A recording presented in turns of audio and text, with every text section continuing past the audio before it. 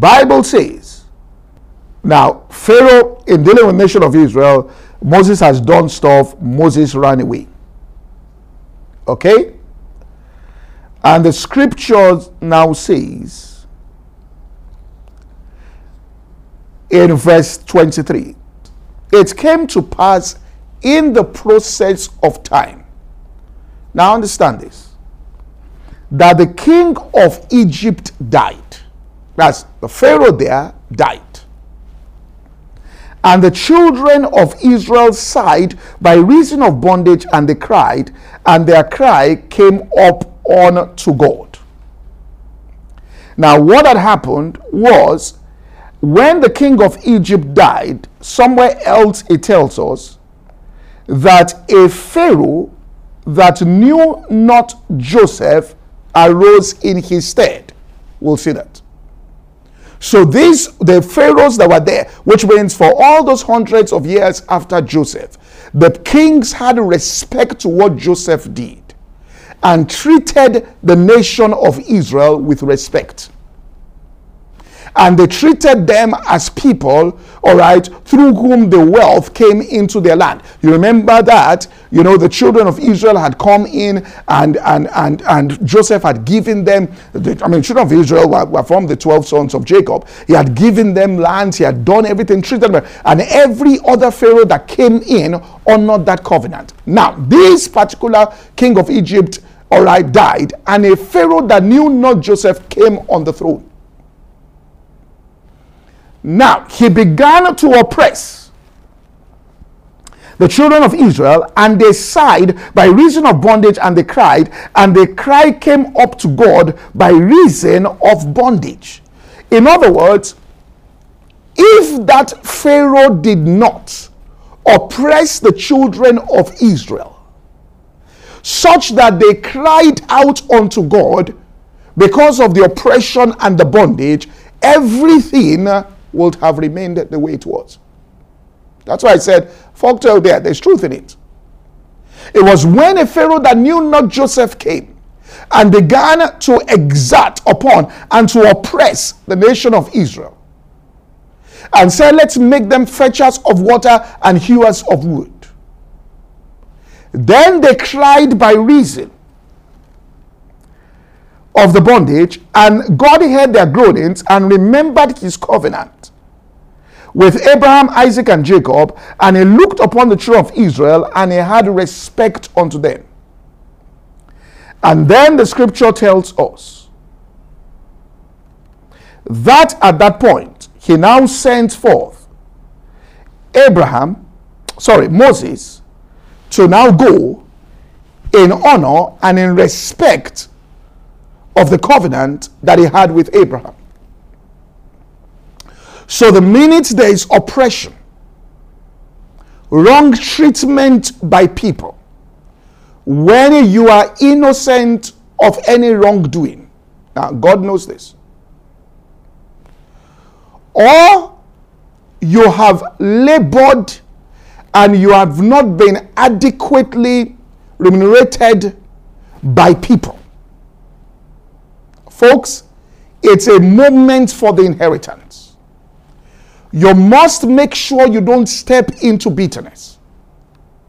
God is coming in to judge that particular issue. Now, let me also say this here, because some Christians say that, well, because I'm born again and I'm under the blood of Jesus Christ, it gives me the right to treat, well, not the right, the liberty, not the right, to treat people anyhow I want to treat them because, I'm under the blood of Jesus. Now, God is a judge. He tells us there in 1 Thessalonians, he says, let nobody go and defraud his brother in any matter, for God is the avenger of such. God is the judge. Now, the person who is praying should focus on not the punishment that that person is going to receive. That's to God. God will determine what he wants to do. But the repayment that God is going to give you. Now, do you get that? Now, we're still going to get to Luke 18. Because in that prayer in Luke 18, it was about the judicial aspect of God. That the widow there went to meet the unjust judge. Avenge me of my adversary. Which means this oppression that is in my life. and the unjust judge did after some time. Jesus said, will the righteous judge not answer you speedily? In other words, they will tell you that judgment delayed is judgment denied. That if the judgment takes too long, then justice might not be served in even executing the judgment. Speedy judgment is an act of justice. So God says, I will answer you speedily. However, will I find faith when I come? Will the Son of Man? In other words, will I find people that trust in an invisible God to act on their behalf in a matter, to repay them, to restore them, to step into that situation and sort it out? Or they feel that, God is in heaven, he's too slow, he doesn't understand, let's go and do it, and then they get into that fight. So it talks about that. So it's when God heard the cries of the groanings of the children of Israel, that's when he came. Until the prayer came, God wasn't going to move. And the reason why we're not seeing this justice is people are not calling upon God in that light. God sets the stage. He allows things to happen.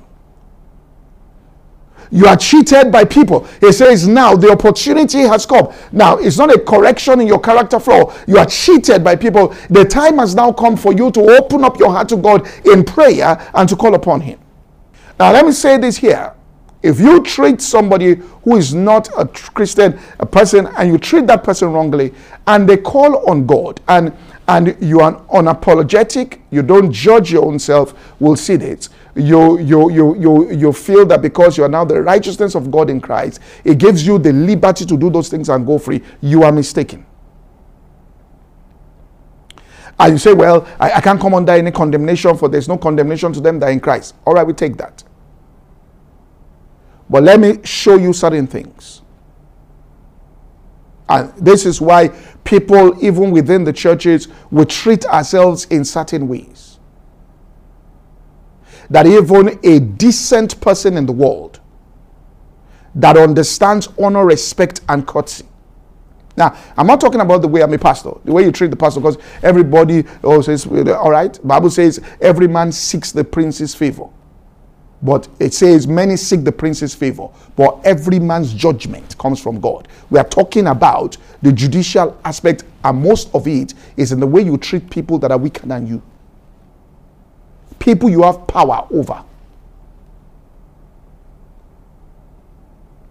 And so, what happens there is that we need to understand that when you do those things, now this condemnation, the scripture authorizes that your heart condemns you. That's not condemnation. If your heart condemns you on something, it is healthy. That's not what the Bible is saying. There's no condemnation to them who are in Christ. That is not what the scripture is saying. I will show you. If we do what is wrong, your heart condemns you. And when your heart condemns you, then you go there and you judge yourself. That's what it means to judge yourself. Your heart has condemned you, so you judge yourself. Now, if your heart condemns you and you don't judge yourself and you harden your heart, that's what it means to silence the condemnation your heart gives to an action. 1 John tells us 3:20, our hearts condemn us, but God is greater than our hearts. If our hearts condemn us not, then we have assurance before God. But there are times the heart condemns you. And if you deal with the condemnation and rectify what the heart is saying, then you now come to a place where you are confident before God because you've resolved those issues in your heart. So let me show you what it means quickly. Here in 1 Corinthians here, chapter 11 and verse 30. Now it says, for this cause many are weak, sickly among you, and many do sleep for a reason. Then it goes on. For if we will judge ourselves, we will not be judged. So if we judge ourselves, what does it mean to judge yourself? There is self-appraisal, which means your heart has condemned you on the thing, you judge yourself. That's what he's saying. And you say, this is wrong. So you did something to a person, and you told the person, I will give you your money back on the 30th of June.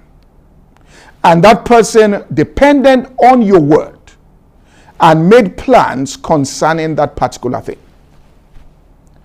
and you could not do it, you judged yourself, went to meet the person, apologized for it, and said, this is what happened, opened up your books and said, this will be my payment plan, to make sure you judge yourself.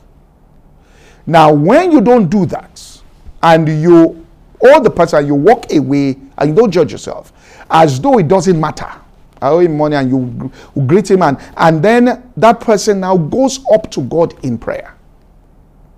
That God, I'm not going to badmouth this person. I'm not going to spoil their image. I'm not going to castigate this person. I'm not going to do anything in public to destroy this person. But God, this person is your child under the blood of Jesus. I acknowledge that. But you step in here. After they've come to meet you, you've locked that person in, and he looks at it and says, well, as a believer, I don't want to take another believer to the court, and respect the boundaries of scriptures. So was that person left to be frustrated and mad and just to be forgiven? God has a judicial system. He says, bring the matter up to me. You bring the matter up to God. God, because of that, says this person's heart has been right to this person, opens up a massive door for business as a judicial act where that person gets multiple forms of what you are holding back. That's justice. Then he visits that person, who is his child, to correct that character trait. Second thing he will do in that particular person. So he says, but when we are judged, we are chastened of the Lord. He says, but if we will judge ourselves, we will not be judged. But when we are judged, we are chastened. I want you to understand condemnation. What it means to be not to be under condemnation. When we are judged, we are chastened of the Lord, that we should not be what? Condemned with the world. So when we don't do the self-judgment and the people now call on God as to what is going on, then God steps in to chastise you. Chastisement means to correct and to remove that character flaw. So certain things begin to happen. And during the time of chastisement is a time of correction. The only way you get out of it is by praying unto God, open my ears, what is going on here? And then God steps in and starts showing you scriptures that pierce your heart concerning that type of behavior. This is God's system. So he judges, so that you will not be condemned. So when he says that in Christ, the condemnation has been removed, what he's talking about here is the condemnation of going to hell. So when Paul saw the deterioration in somebody's character up to a certain point, he said it's better we submit this person's flesh to the devil so that he doesn't come under condemnation and salvation is lost. That's what he's saying here. Many are weak, sick, and many do sleep, which means die prematurely in order for them to avoid the condemnation. That's what he's talking about. So your heart nudging you is a very healthy thing. That's why we see it also again in James here. James and chapter 5. It says, behold, the hire of the laborers who reap down your fields is kept back by fraud. Who have reaped down your fields, all right, which it by you is kept by fraud, crieth, and the cries of them which reaped have entered into the ears of the Lord of Sabaoth. Which means when people cry, it enters into the ears of God, and God says, I'm coming to judge this thing. But he has to hear that prayer that comes up to him. And when the prayer comes up, it's not a prayer of destruction, it's not a prayer of hate. This is another place where we're missing it. They didn't promote you when they were supposed to promote you. You go to God and call fire down on the oppressor. No, it is not Bible. God says this in Colossians chapter 3. All right, he says, servants, obey in all things, and verse 22, in all things your masters according to the flesh, not with eye service or as men pleasers, but in singleness of heart, fearing the Lord. And whatsoever you do in the context of serving, working in an office, whatsoever you do it heartily unto the Lord and not unto men. So in the context of that relationship, it says, because this is how all inheritance come, knowing that of the Lord you shall receive the reward of the inheritance, for you serve the Lord Jesus. Which means that as you serve there, if you are doing it as unto the Lord and not men, not with eye service, you are treating that business as though it is your own. You are making sure the customers as though the money was coming directly into your own pocket. It says you can go to God in prayer and God will give you your own inheritance as the reward. And that's the system. But it says, but he that doeth wrong, he's still talking about Christians, shall receive of the wrong which he has done, for God is no respecter of persons. So anybody that does wrong, it says you will receive of the wrong you have done. Now somebody therefore asks me, well, I've done wrong. I stole stuff in my boss's office. What do I do? Well, I can tell you what you can do. All right. First of all, you go to God and confess. And then you confess your sin unto him. And then you confess his word of righteousness. Quickly, let's go to 1 John. People say, well, as a believer, there's no confession. No, let me show you what you do. It says, if we say we have no sin, we deceive ourselves. The truth is not in us. If we confess our sins, he's faithful and just to forgive our sins and to cleanse us from all unrighteousness. These are two things. You confess your sin, all right, God forgives that, but then he cleanses you from unrighteousness. The cleansing here is done by the word of God. What do I mean by that? If we look at, all right, if we look at book of Hebrews here, Hebrews chapter 10 and verse 22. Let us therefore come with a true heart in the full assurance of faith, having our hearts sprinkled from an evil conscience, that's the blood, and then our bodies washed with pure water. That's that cleansing that happens. Wash me with hyssop. That's the cleansing. Your body's washed. What is the water that is different from the blood that cleans the conscience? Ephesians tells us, chapter 5 and verse 26, that he may sanctify us and cleanse it with the washing of the water by the word. That's Rhema, spoken word of God. So you do something wrong, you confess your sin, and then you confess your righteousness, you confess scriptures at the same time, and things to cleanse you from that character defect. That's what a person who judges himself does. He confesses it and then confesses his righteousness. So if he used the caustic word, Father, forgive me for doing this, and then he confesses that the love of Jesus is shed abroad in my heart by the Holy Spirit. My words are seasoned with grace, ministering grace unto the hearers. No evil speech. He starts, I'm the righteousness of God in Christ. All things are. He cleanses his soul from that character defect by the confession of God's word at the same time. Third thing the person does to stay judgment, become a person who is radical in helping people on the lower ebbs of the ladder. You are radically involved in lifting people up. Let me say that again. That has become your assignment and mission. You study to understand the best. I'm not just saying you throw things here and there to satisfy your conscience. No. You are committed to helping people up. When people are there in trouble, you find out ways in which you can get those people out of trouble. Doing it the right way, okay? You are radically, because you know what? I mean, we gave an example here of the Pharaoh. And what did that Pharaoh do?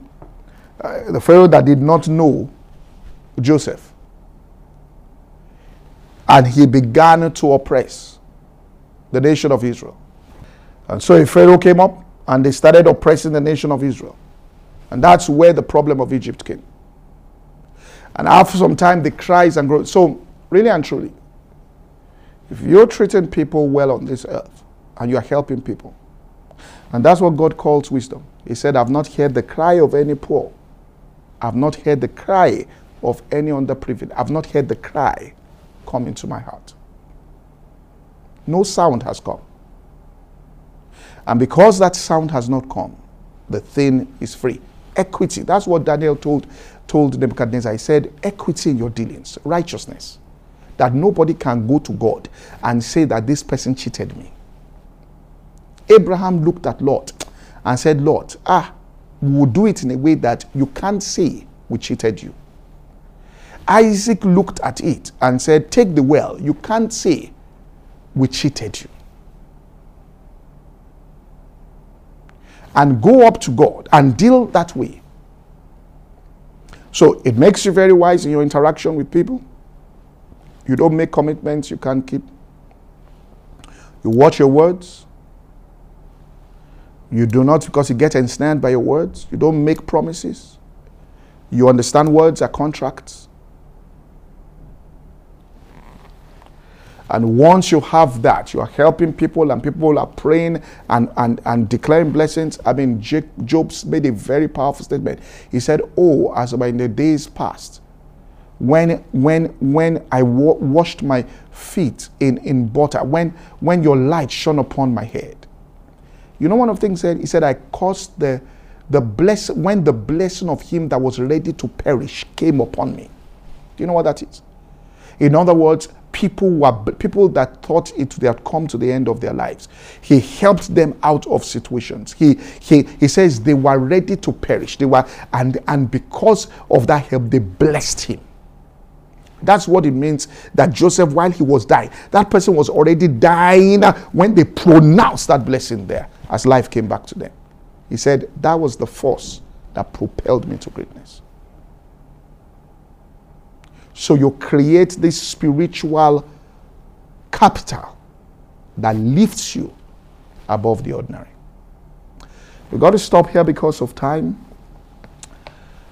Right. Just say a word of prayer for every single person. Father, in the name of Jesus, I pray for every single person under the sound of my voice, that you will go deeper with this truth of justice and judgment in their consciousness and open up their eyes to see the depth of this truth and bring them into alignment with the way and manner in which you do things, that we all might enter into the fullness of this practice and see our lives blossom upon this earth.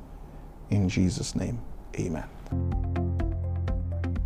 You are welcome back, and indeed we say thank you to God for his word, and may this word be permanent in all of our lives, bearing 30, 60 and 100-fold in the mighty name of Jesus. Amen. If you'd like to get a copy of today's message or any of our messages from the Covenant Nation, please visit our website www.insightsforliving.org. Go to the e-library section and avail yourself of the so many messages that would bless, impact and transform your life. If you'd like to know more about our church, you can go through the website as well. I would love to welcome you. If you are new to church today, you just stumbled on these services, this is your first time to any of our services at the Covenant Nation, you are most welcome. We would love to meet you. Please go to the website www.insightsforliving.org/new to church. Fill out the information there and we will get back to you. Thank you for listening to today's podcast. To listen to the full message or any other message, please visit our website at www.insightsforliving.org. For any inquiries, please call 0818 600 0082. God bless you.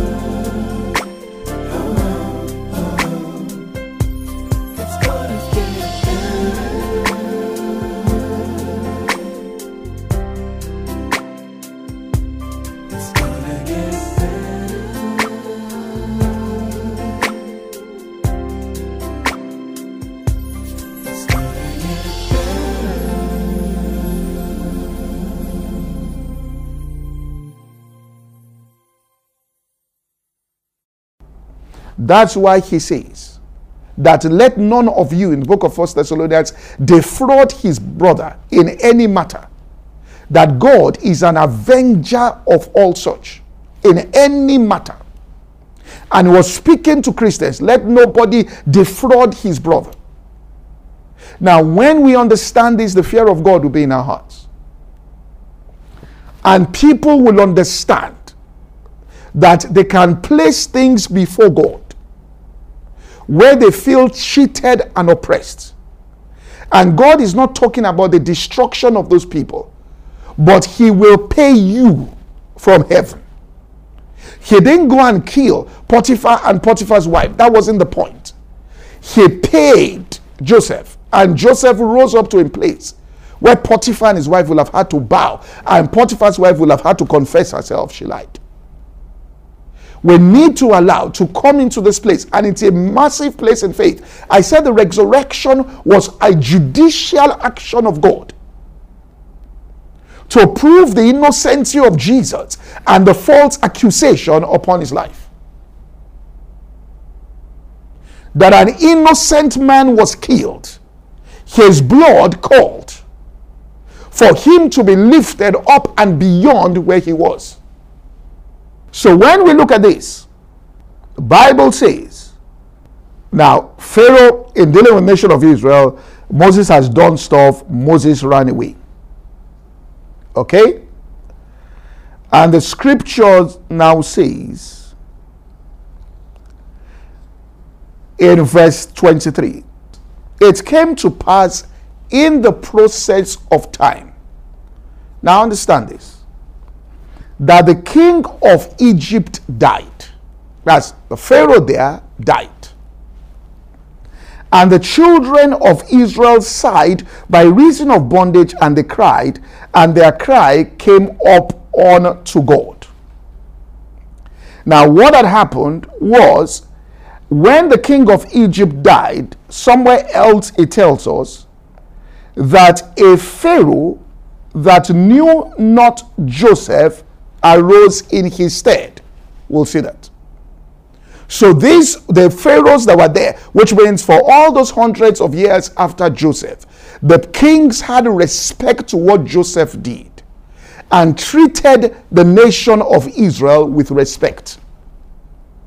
And they treated them as people, all right, through whom the wealth came into their land. You remember that, you know, the children of Israel had come in and Joseph had given them, children of Israel were from the 12 sons of Jacob. He had given them lands, he had done everything, treated them, and every other Pharaoh that came in honored that covenant. Now, this particular king of Egypt, all right, died, and a Pharaoh that knew not Joseph came on the throne.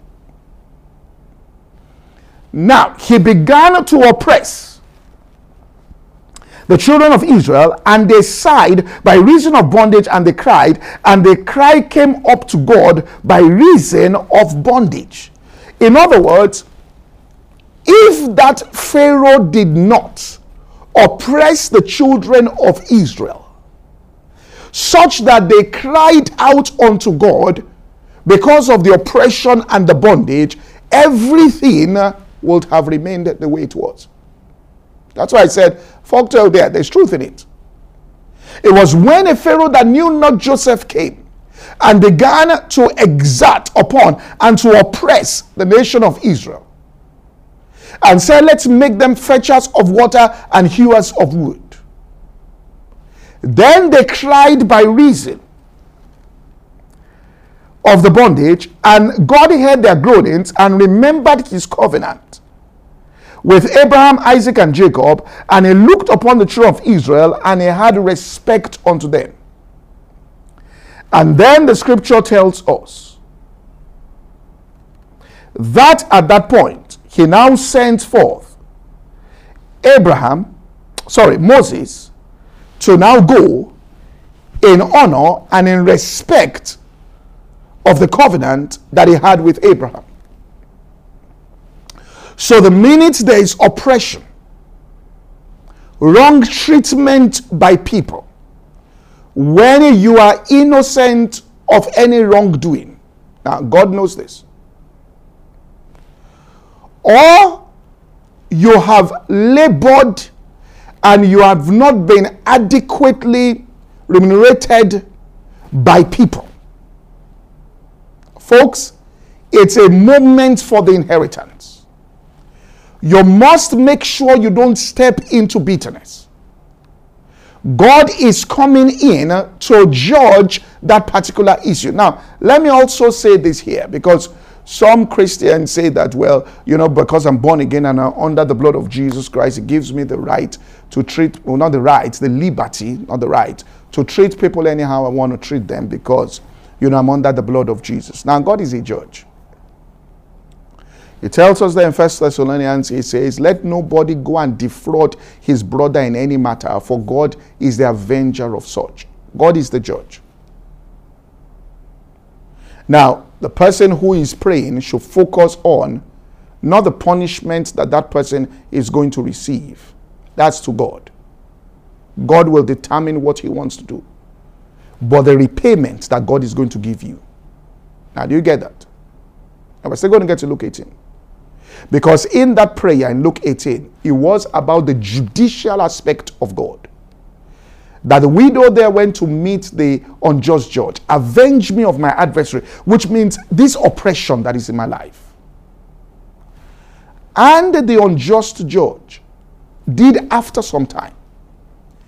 Jesus said, will the righteous judge not answer you speedily? In other words, they will tell you that judgment delayed is judgment denied. That if the judgment takes too long, then justice might not be served in even executing the judgment. Speedy judgment is an act of justice. So God says, I will answer you speedily. However, will I find faith when I come? Will the Son of Man? In other words, will I find people that trust in an invisible God to act on their behalf in a matter, to repay them, to restore them, to step into that situation and sort it out? Or they feel that, God is in heaven, he's too slow, he doesn't understand, let's go and do it, and then they get into that fight. So it talks about that. So it's when God heard the cries of the groanings of the children of Israel, that's when he came. Until the prayer came, God wasn't going to move. And the reason why we're not seeing this justice is people are not calling upon God in that light. God sets the stage. He allows things to happen. You are cheated by people. He says, now the opportunity has come. Now, it's not a correction in your character flaw. You are cheated by people. The time has now come for you to open up your heart to God in prayer and to call upon him. Now, let me say this here. If you treat somebody who is not a Christian, a person, and you treat that person wrongly, and they call on God, and you are unapologetic, you don't judge your own self, we'll see it. You feel that because you are now the righteousness of God in Christ, it gives you the liberty to do those things and go free. You are mistaken. And you say, well, I can't come under any condemnation, for there's no condemnation to them that are in Christ. All right, we take that. But let me show you certain things. And this is why people, even within the churches, will treat ourselves in certain ways. That even a decent person in the world that understands honor, respect, and courtesy. Now, I'm not talking about the way I'm a pastor, the way you treat the pastor, because everybody says, all right, the Bible says every man seeks the prince's favor. But it says many seek the prince's favor, but every man's judgment comes from God. We are talking about the judicial aspect, and most of it is in the way you treat people that are weaker than you. People you have power over. And so, what happens there is that we need to understand that when you do those things, now this condemnation, the scripture authorizes that your heart condemns you. That's not condemnation. If your heart condemns you on something, it is healthy. That's not what the Bible is saying. There's no condemnation to them who are in Christ. That is not what the scripture is saying. I will show you. If we do what is wrong, your heart condemns you. And when your heart condemns you, then you go there and you judge yourself. That's what it means to judge yourself. Your heart has condemned you, so you judge yourself. Now, if your heart condemns you and you don't judge yourself and you harden your heart, that's what it means to silence the condemnation your heart gives to an action. 1 John tells us 3:20, our hearts condemn us, but God is greater than our hearts. If our hearts condemn us not, then we have assurance before God. But there are times the heart condemns you, and if you deal with the condemnation and rectify what the heart is saying, then you now come to a place where you are confident before God because you've resolved those issues in your heart. So let me show you what it means quickly here in 1 Corinthians here, chapter 11 and verse 30. Now it says, for this cause many are weak, sickly among you, and many do sleep, for a reason. Then it goes on, for if we will judge ourselves, we will not be judged. So if we judge ourselves, what does it mean to judge yourself? There is self-appraisal, which means your heart has condemned you on the thing, you judge yourself. That's what he's saying. And you say, this is wrong. So you did something to a person, and you told the person, I will give you your money back on the 30th of June. And that person depended on your word and made plans concerning that particular thing. And you could not do it. You judged yourself, went to meet the person, apologized for it, and said, this is what happened. Opened up your books and said, this will be my payment plan, to make sure you judge yourself. Now, when you don't do that, and you owe the person, you walk away, and you don't judge yourself, as though it doesn't matter. I owe him money, and you greet him, and then that person now goes up to God in prayer. That God, I'm not going to badmouth this person. I'm not going to spoil their image. I'm not going to castigate this person. I'm not going to do anything in public to destroy this person. But God, this person is your child under the blood of Jesus. I acknowledge that. But you step in here. After they've come to meet you, you've locked that person in, and he looks at it and says, well, as a believer, I don't want to take another believer to the court, and respect the boundaries of scriptures. So was that person left to be frustrated and mad and just to be forgiven? God has a judicial system. He says, bring the matter up to me. You bring the matter up to God. God, because of that, says this person's heart has been right to this person, opens up a massive door for business as a judicial act where that person gets multiple forms of what you are holding back. That's justice. Then he visits that person, who is his child, to correct that character trait. Second thing he will do in that particular person. So he says, but when we are judged, we are chastened of the Lord. He says, but if we will judge ourselves, we will not be judged. But when we are judged, we are chastened. Now, I want you to understand condemnation. What it means to be not to be under condemnation. When we are judged, we are chastened of the Lord, that we should not be what? Condemned with the world. So when we don't do the self-judgment and the people now call on God as to what is going on, then God steps in to chastise you. Chastisement means to correct and to remove that character flaw. So certain things begin to happen. And during the time of chastisement is a time of correction. The only way you get out of it is by praying unto God, open my ears, what is going on here? And then God steps in and starts showing you scriptures that pierce your heart concerning that type of behavior. This is God's system. So he judges, so that you will not be condemned. So when he says that in Christ, the condemnation has been removed, what he's talking about here is the condemnation of going to hell. So when Paul saw the deterioration in somebody's character up to a certain point, he said it's better we submit this person's flesh to the devil so that he doesn't come under condemnation and salvation is lost. That's what he's saying here. Many are weak, sick, and many do sleep, which means die prematurely in order for them to avoid the condemnation. That's what he's talking about. So your heart nudging you is a very healthy thing. That's why we see it also again in James here. James chapter 5. It says, behold, the hire of the laborers who reap down your fields is kept back by fraud. Who have reaped down your fields, all right, which it by you is kept by fraud, crieth, and the cries of them which reaped have entered into the ears of the Lord of Sabaoth. Which means when people cry, it enters into the ears of God. And God says, I'm coming to judge this thing. But he has to hear that prayer that comes up to him. And when the prayer comes up, it's not a prayer of destruction. It's not a prayer of hate. This is another place where we're missing it. They didn't promote you when they were supposed to promote you.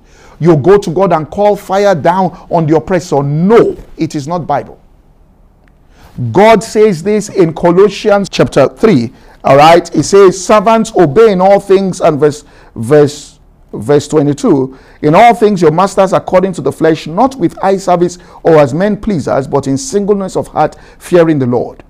And whatsoever you do in the context of serving, working in an office, whatsoever you do it heartily unto the Lord and not unto men. So in the context of that relationship, it says, because this is how all inheritance come, knowing that of the Lord you shall receive the reward of the inheritance, for you serve the Lord Jesus. Which means that as you serve there, if you are doing it as unto the Lord and not men, not with eye service, you are treating that business as though it is your own. You are making sure the customers as though the money was coming directly into your own pocket.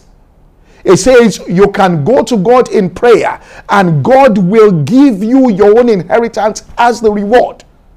And that's the system. But it says, but he that doeth wrong, is still talking about Christians, shall receive of the wrong which he has done, for God is no respecter of persons.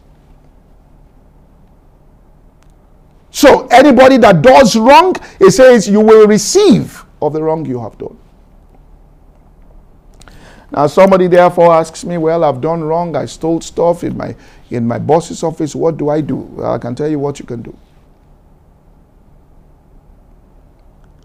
All right, first of all, you go to God and confess. And then you confess your sin unto him, and then you confess his word of righteousness. Quickly, let's go to 1 John. People say, well, as a believer, there's no confession. No, let me show you what you do. It says, if we say we have no sin, we deceive ourselves, the truth is not in us. If we confess our sins, he's faithful and just to forgive our sins and to cleanse us from all unrighteousness. These are two things. You confess your sin, all right, God forgives that, but then he cleanses you from unrighteousness. The cleansing here is done by the word of God. What do I mean by that? If we look at, all right, if we look at book of Hebrews here, Hebrews chapter 10 and verse 22. Let us therefore come with a true heart in the full assurance of faith, having our hearts sprinkled from an evil conscience, that's the blood, and then our bodies washed with pure water. That's that cleansing that happens. Wash me with hyssop. That's the cleansing. Your body is washed. What is the water that is different from the blood that cleans the conscience? Ephesians tells us, chapter 5 and verse 26, that he may sanctify us and cleanse it with the washing of the water by the word. That's Rhema, spoken word of God. So you do something wrong, you confess your sin, and then you confess your righteousness, you confess scriptures at the same time, and things to cleanse you from that character defect. That's what a person who judges himself does. He confesses it and then confesses his righteousness. So if he used the caustic word, Father, forgive me for doing this, and then he confesses that the love of Jesus is shed abroad in my heart by the Holy Spirit. My words are seasoned with grace, ministering grace unto the hearers. No evil speech. He starts, I'm the righteousness of God in Christ. All things are. He cleanses his soul from that character defect by the confession of God's word at the same time. Third thing the person does to stay judgment, become a person who is radical in helping people on the lower ebbs of the ladder. you are radically involved in lifting people up. Let me say that again. That has become your assignment and mission. You study to understand the best. I'm not just saying you throw things here and there to satisfy your conscience. No. You are committed to helping people up. When people are there in trouble, you find out ways in which you can get those people out of trouble. Doing it the right way, okay? You are radically, because you know what? I mean, we gave an example here of the Pharaoh. And what did that Pharaoh do? The Pharaoh that did not know Joseph. And he began to oppress the nation of Israel. And so a Pharaoh came up and they started oppressing the nation of Israel. And that's where the problem of Egypt came. And after some time, the cries and growth. So, really and truly, if you're treating people well on this earth and you're helping people, and that's what God calls wisdom. He said, I've not heard the cry of any poor. I've not heard the cry of any underprivileged. I've not heard the cry come into my heart. No sound has come. And because that sound has not come, the thing is free. Equity. That's what Daniel told Nebuchadnezzar. He said, equity in your dealings, righteousness. That nobody can go to God and say that this person cheated me. Abraham looked at Lot and said, Lord, we will do it in a way that you can't say we cheated you. Isaac looked at it and said, take the well. You can't say we cheated you. And go up to God and deal that way. So it makes you very wise in your interaction with people. You don't make commitments you can't keep. You watch your words. You do not, because you get ensnared by your words. You don't make promises. You understand words are contracts. And once you have that, you are helping people and people are praying and declaring blessings. I mean, Job made a very powerful statement. He said, oh, as in the days past, when I washed my feet in butter, when your light shone upon my head. You know, one of the things he said, I caused the blessing, when the blessing of him that was ready to perish came upon me. Do you know what that is? In other words, people that thought they had come to the end of their lives. He helped them out of situations. He says they were ready to perish. They were, and because of that help, they blessed him. That's what it means that Joseph, while he was dying, that person was already dying when they pronounced that blessing there, as life came back to them.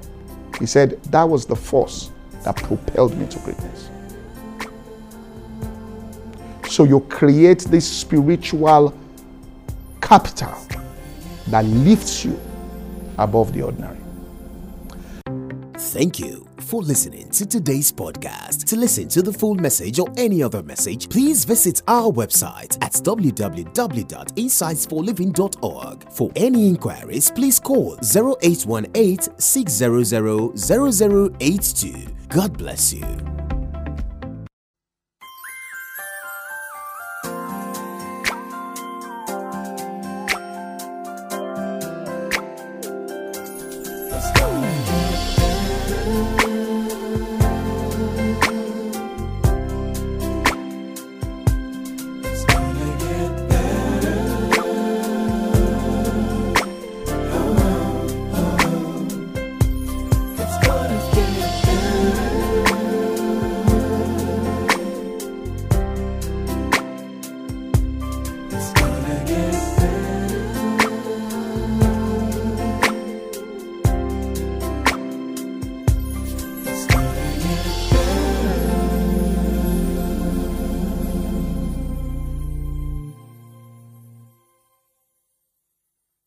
Welcome to our Saturday teaching session.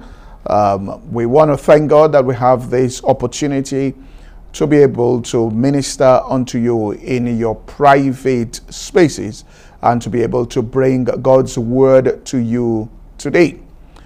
Today we'll be continuing our discourse on the subject of justice and judgment, something that is paramount something that is most important in the heart of God. The Bible tells us that his throne is established upon justice and judgment. That means it's built.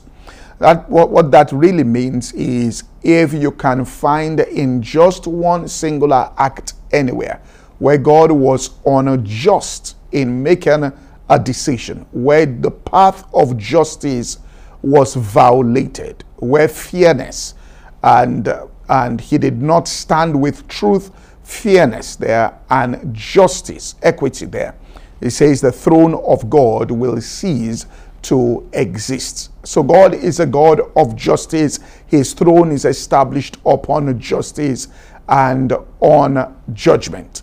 And we've been looking at this, that we saw that in the life of Abraham, that God said concerning Abraham that I know that Abraham is going to become a great nation.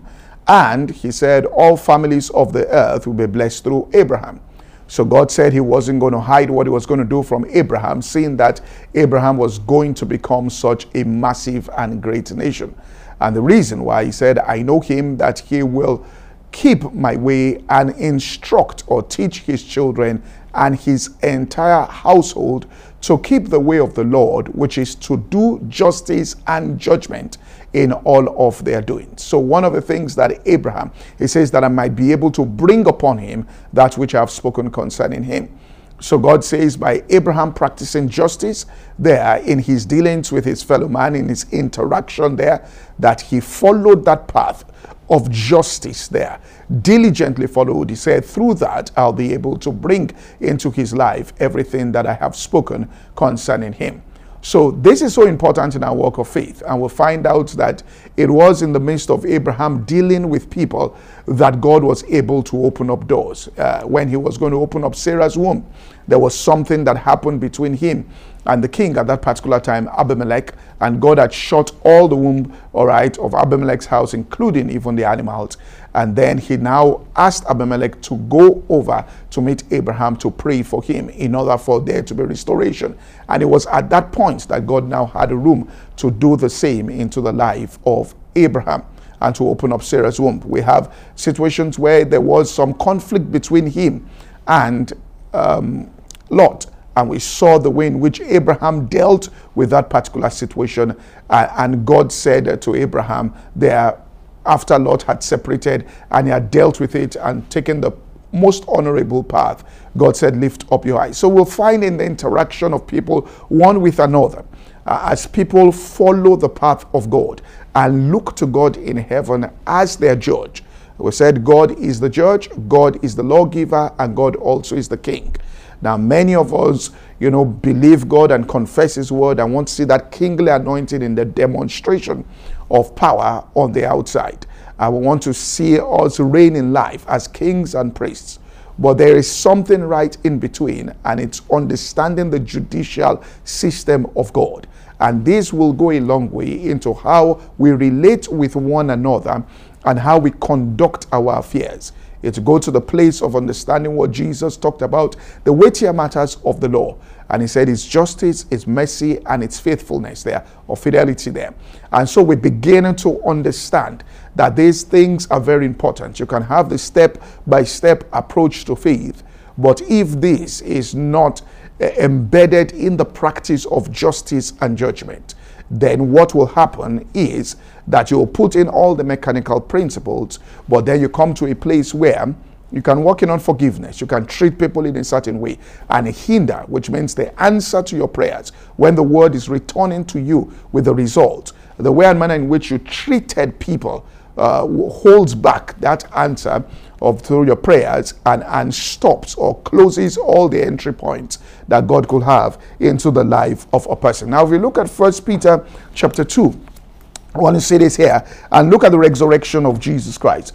1 Peter here and chapter 2. I want to say the resurrection of Jesus and see that it was a judicial action that was carried out. The power of God was released. It tells us in 1 Peter chapter 2, if you start reading from verse 18, it says, servants, be subject to your masters with all fear, not only to the good and gentle, but also to the forward. In other words, Don't just behave this way to the ones that are good and gentle. Do it to the ones that are nasty. Do it to the ones that don't seem to even treat you right. It says, for this is thankworthy, if a man for conscience towards God endure grief, suffering wrongly. For what glory is it when you be buffeted for your faults, you take it patiently. Now, so it says, if you are making mistakes, if it's for your own fault, that you are being buffeted, that you are being corrected, that it looks like, they are harassing me, but it has to do with your fault, that corrective measure is put. He said, take it patiently. And he tells us that, it says, all right, you should take it patiently for your own fault. It says, but if when, that there's no glory really in that. That's just correction, and take that. But it says, but if when you do well and suffer for it, you take it patiently. In other words, you have done well. So this is just an act of oppression here. It says, and you respond patiently to it. It tells us this is acceptable unto God. That's when people treat you wrongly, that you still respond to them in a certain way. It's an acceptable sacrifice that goes up to God. Now, why is this? For even hereunto ye were called. Were ye called? So we were called for such a time as that. When people treat you wrong, when you have put in the work, when you have done everything that you should do, and you are suffering for that particular well-doing. It says, for unto this you are called, because Christ also suffered for us, leaving us an example that we should follow his footsteps. So he's left an example that you have done everything right, and now people begin to treat you in a certain way. It says, these are the footsteps that we should follow. That the scripture says, who when he did no sin, neither was guile found in his mouth, who when he was reviled not again. When he suffered, he threatened not, but committed himself to him that judgeth righteously. So when Jesus Christ, all right, the scripture is saying here, he suffered. When they took him to the cross, he was innocent of every wrongdoing. He didn't threaten. He didn't go back into, I want to accuse railings against railings, but he committed himself. And this is what we're speaking about in this particular service here. That Jesus committed himself to God as a judge who judges righteously. So it was a judicial act of God that an innocent man has been placed on the cross, and he has been crucified for something that he did not do. He was an innocent lamb that was placed upon that cross. God said, justice demands that I raise him up, not just back to life, but to an exalted position on this earth. Now, that's why Jesus said, when men speak evil of you, cast you out of their own company and treat you wrongly, not for anything that you did. Now, if you did something and people treated you in a certain way, he says, take it and understand that you are being buffeted for your own fault. And that should produce correction there. There is no glory in that. That somebody is correcting you for bad behavior, all right, it's not going to bring any exaltation into your life. You humble yourself under that correction, and it becomes beneficial unto you in future, because that's not persecution. I mean, the scripture tells us that we should keep no company with certain types of people if we are Christians.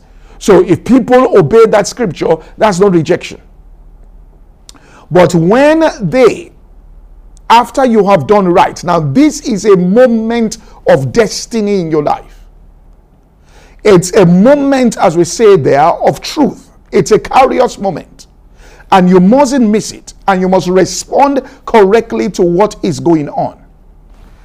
It tells us here that whereunto you have been called, that because Christ suffered for us, leaving us an example, that you did well and you suffer for it. Leaving us an example that we should follow in his footsteps. Who did no sin, nor guile found in his mouth. In other words, he didn't start speaking back.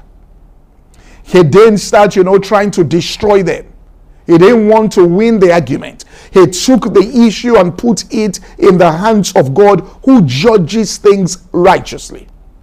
Who judges things, all right, as he is supposed to. He knows no other human being on this earth. Even if you hear 4 sides of the story, nobody has the details like God. He sees the intent of the heart. He knows the thoughts. He knows the motives. He knows the weaknesses. So he is the only one that can judge righteously. So you take the matter and you commit it into the hands of God. Now I want to show that God is very speedy and he is a judge.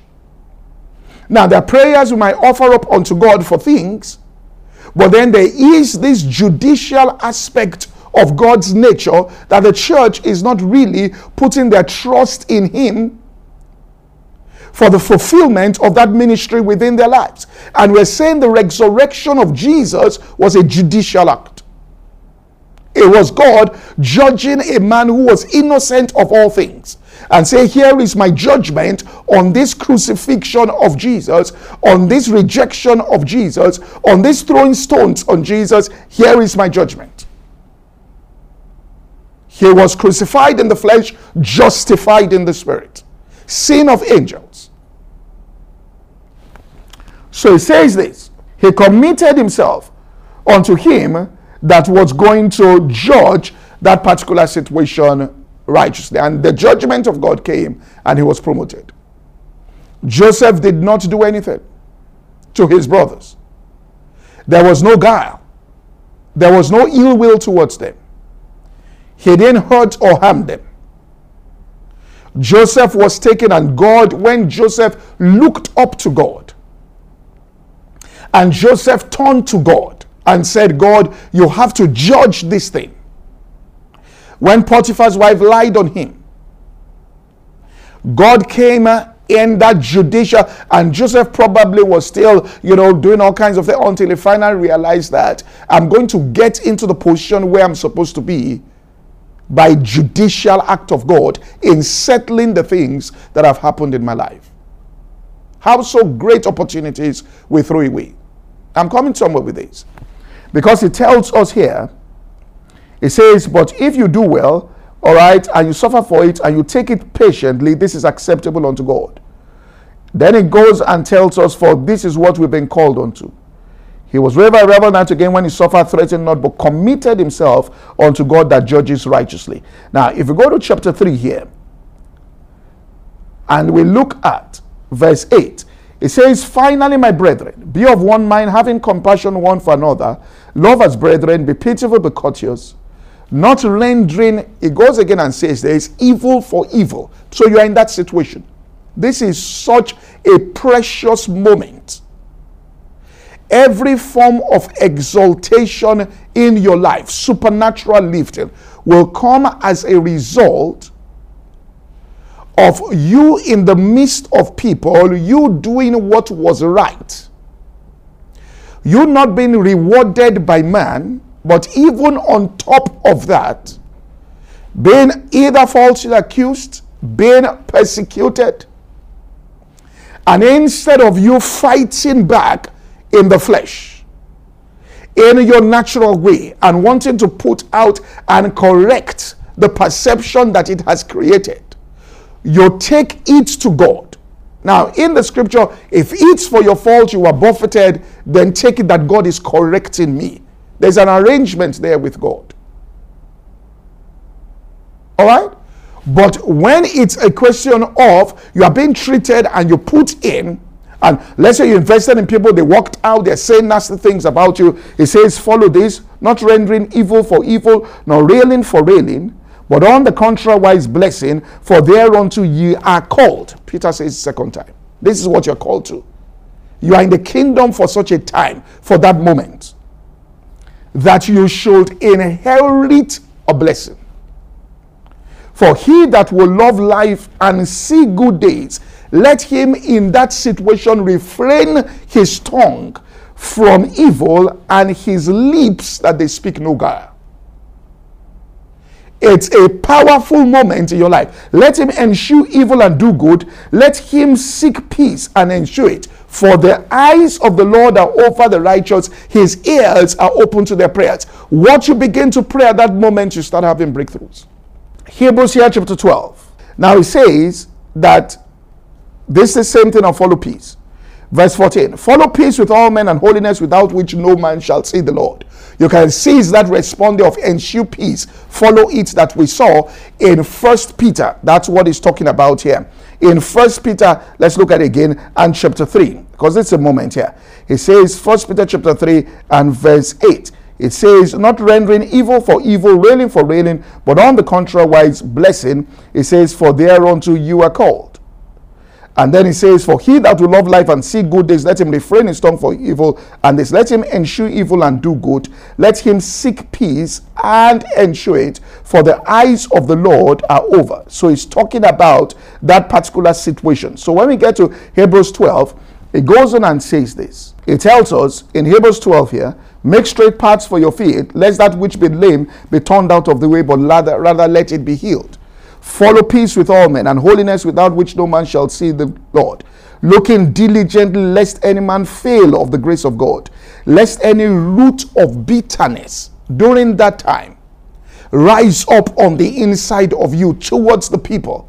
And he says, spring up, thereby many be defiled. And you use that bitterness for what people have done to you to defile many with the words. You are missing out on an opportunity for a judicial action from God to bring about resurrection in your life.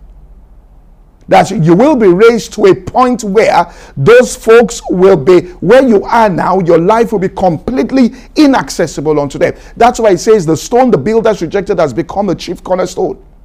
It is the doing of the Lord, marvelous in our eyes. So we must know that moment. And what's happening a lot in the church is, instead of people turning to the judicial system of God when they are undergoing forms of oppression within, now I'm talking about between themselves now, and they're going through any form of oppression, turning to that judicial system. We take, as it were, into our own hands, start speaking evil, start throwing stones, reveling for reveling, accusation, and wanting to win the argument and win the public perception.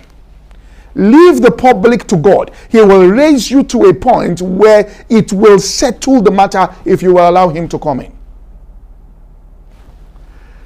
So he says this. I'm not saying, you just, it's an act of weakness, you forgive and you walked away, you are beaten and battered. No.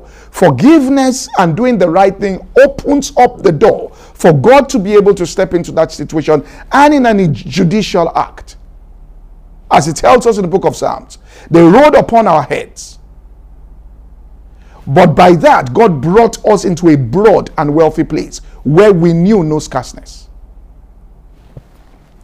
So he says, looking diligently, lest any man fail, lest any root of bitterness springing up, thereby many be defiled. Lest there be a fornicator or a profane person. Now that begin to lead to all kinds of misbehavior. Who for a morsel of meat sold his birthright. Now, so he's saying in the midst of that, that's where people sell their birthright.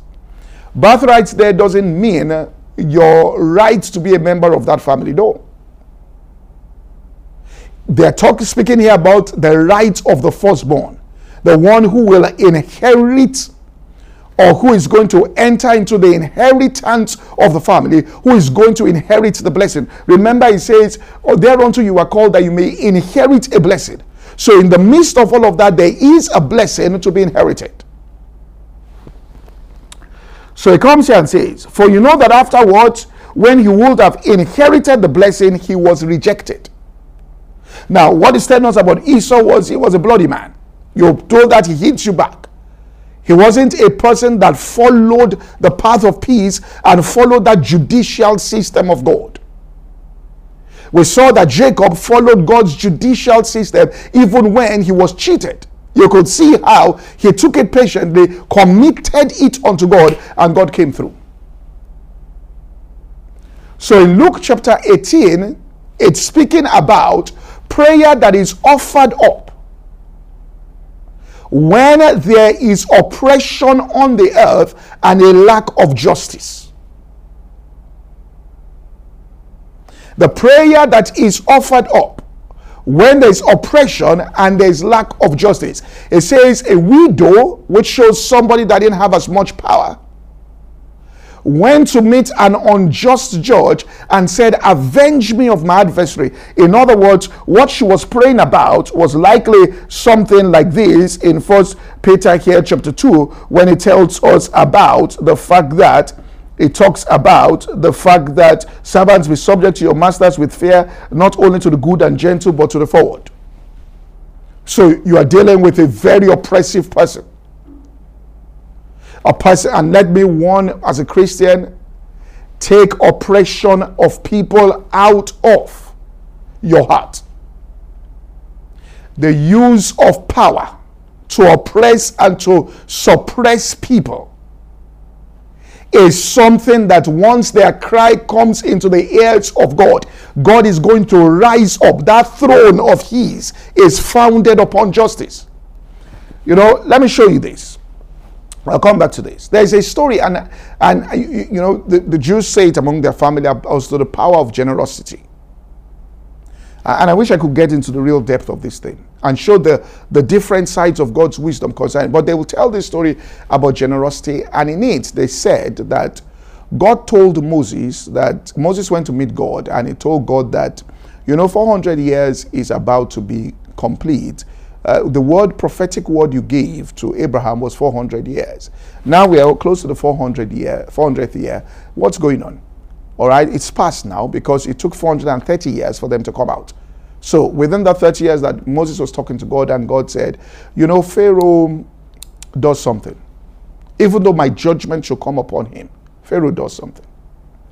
He has spread his table and he feeds my people, and the amount of animals he slaughters every day just to keep the nation and the Jewish people in fed, clothed, and helped is such that I will have to, because these people are praying unto me, and it's through the hands of Pharaoh I am answering their prayer. So I will not be able to judge him. That judgment is hanging.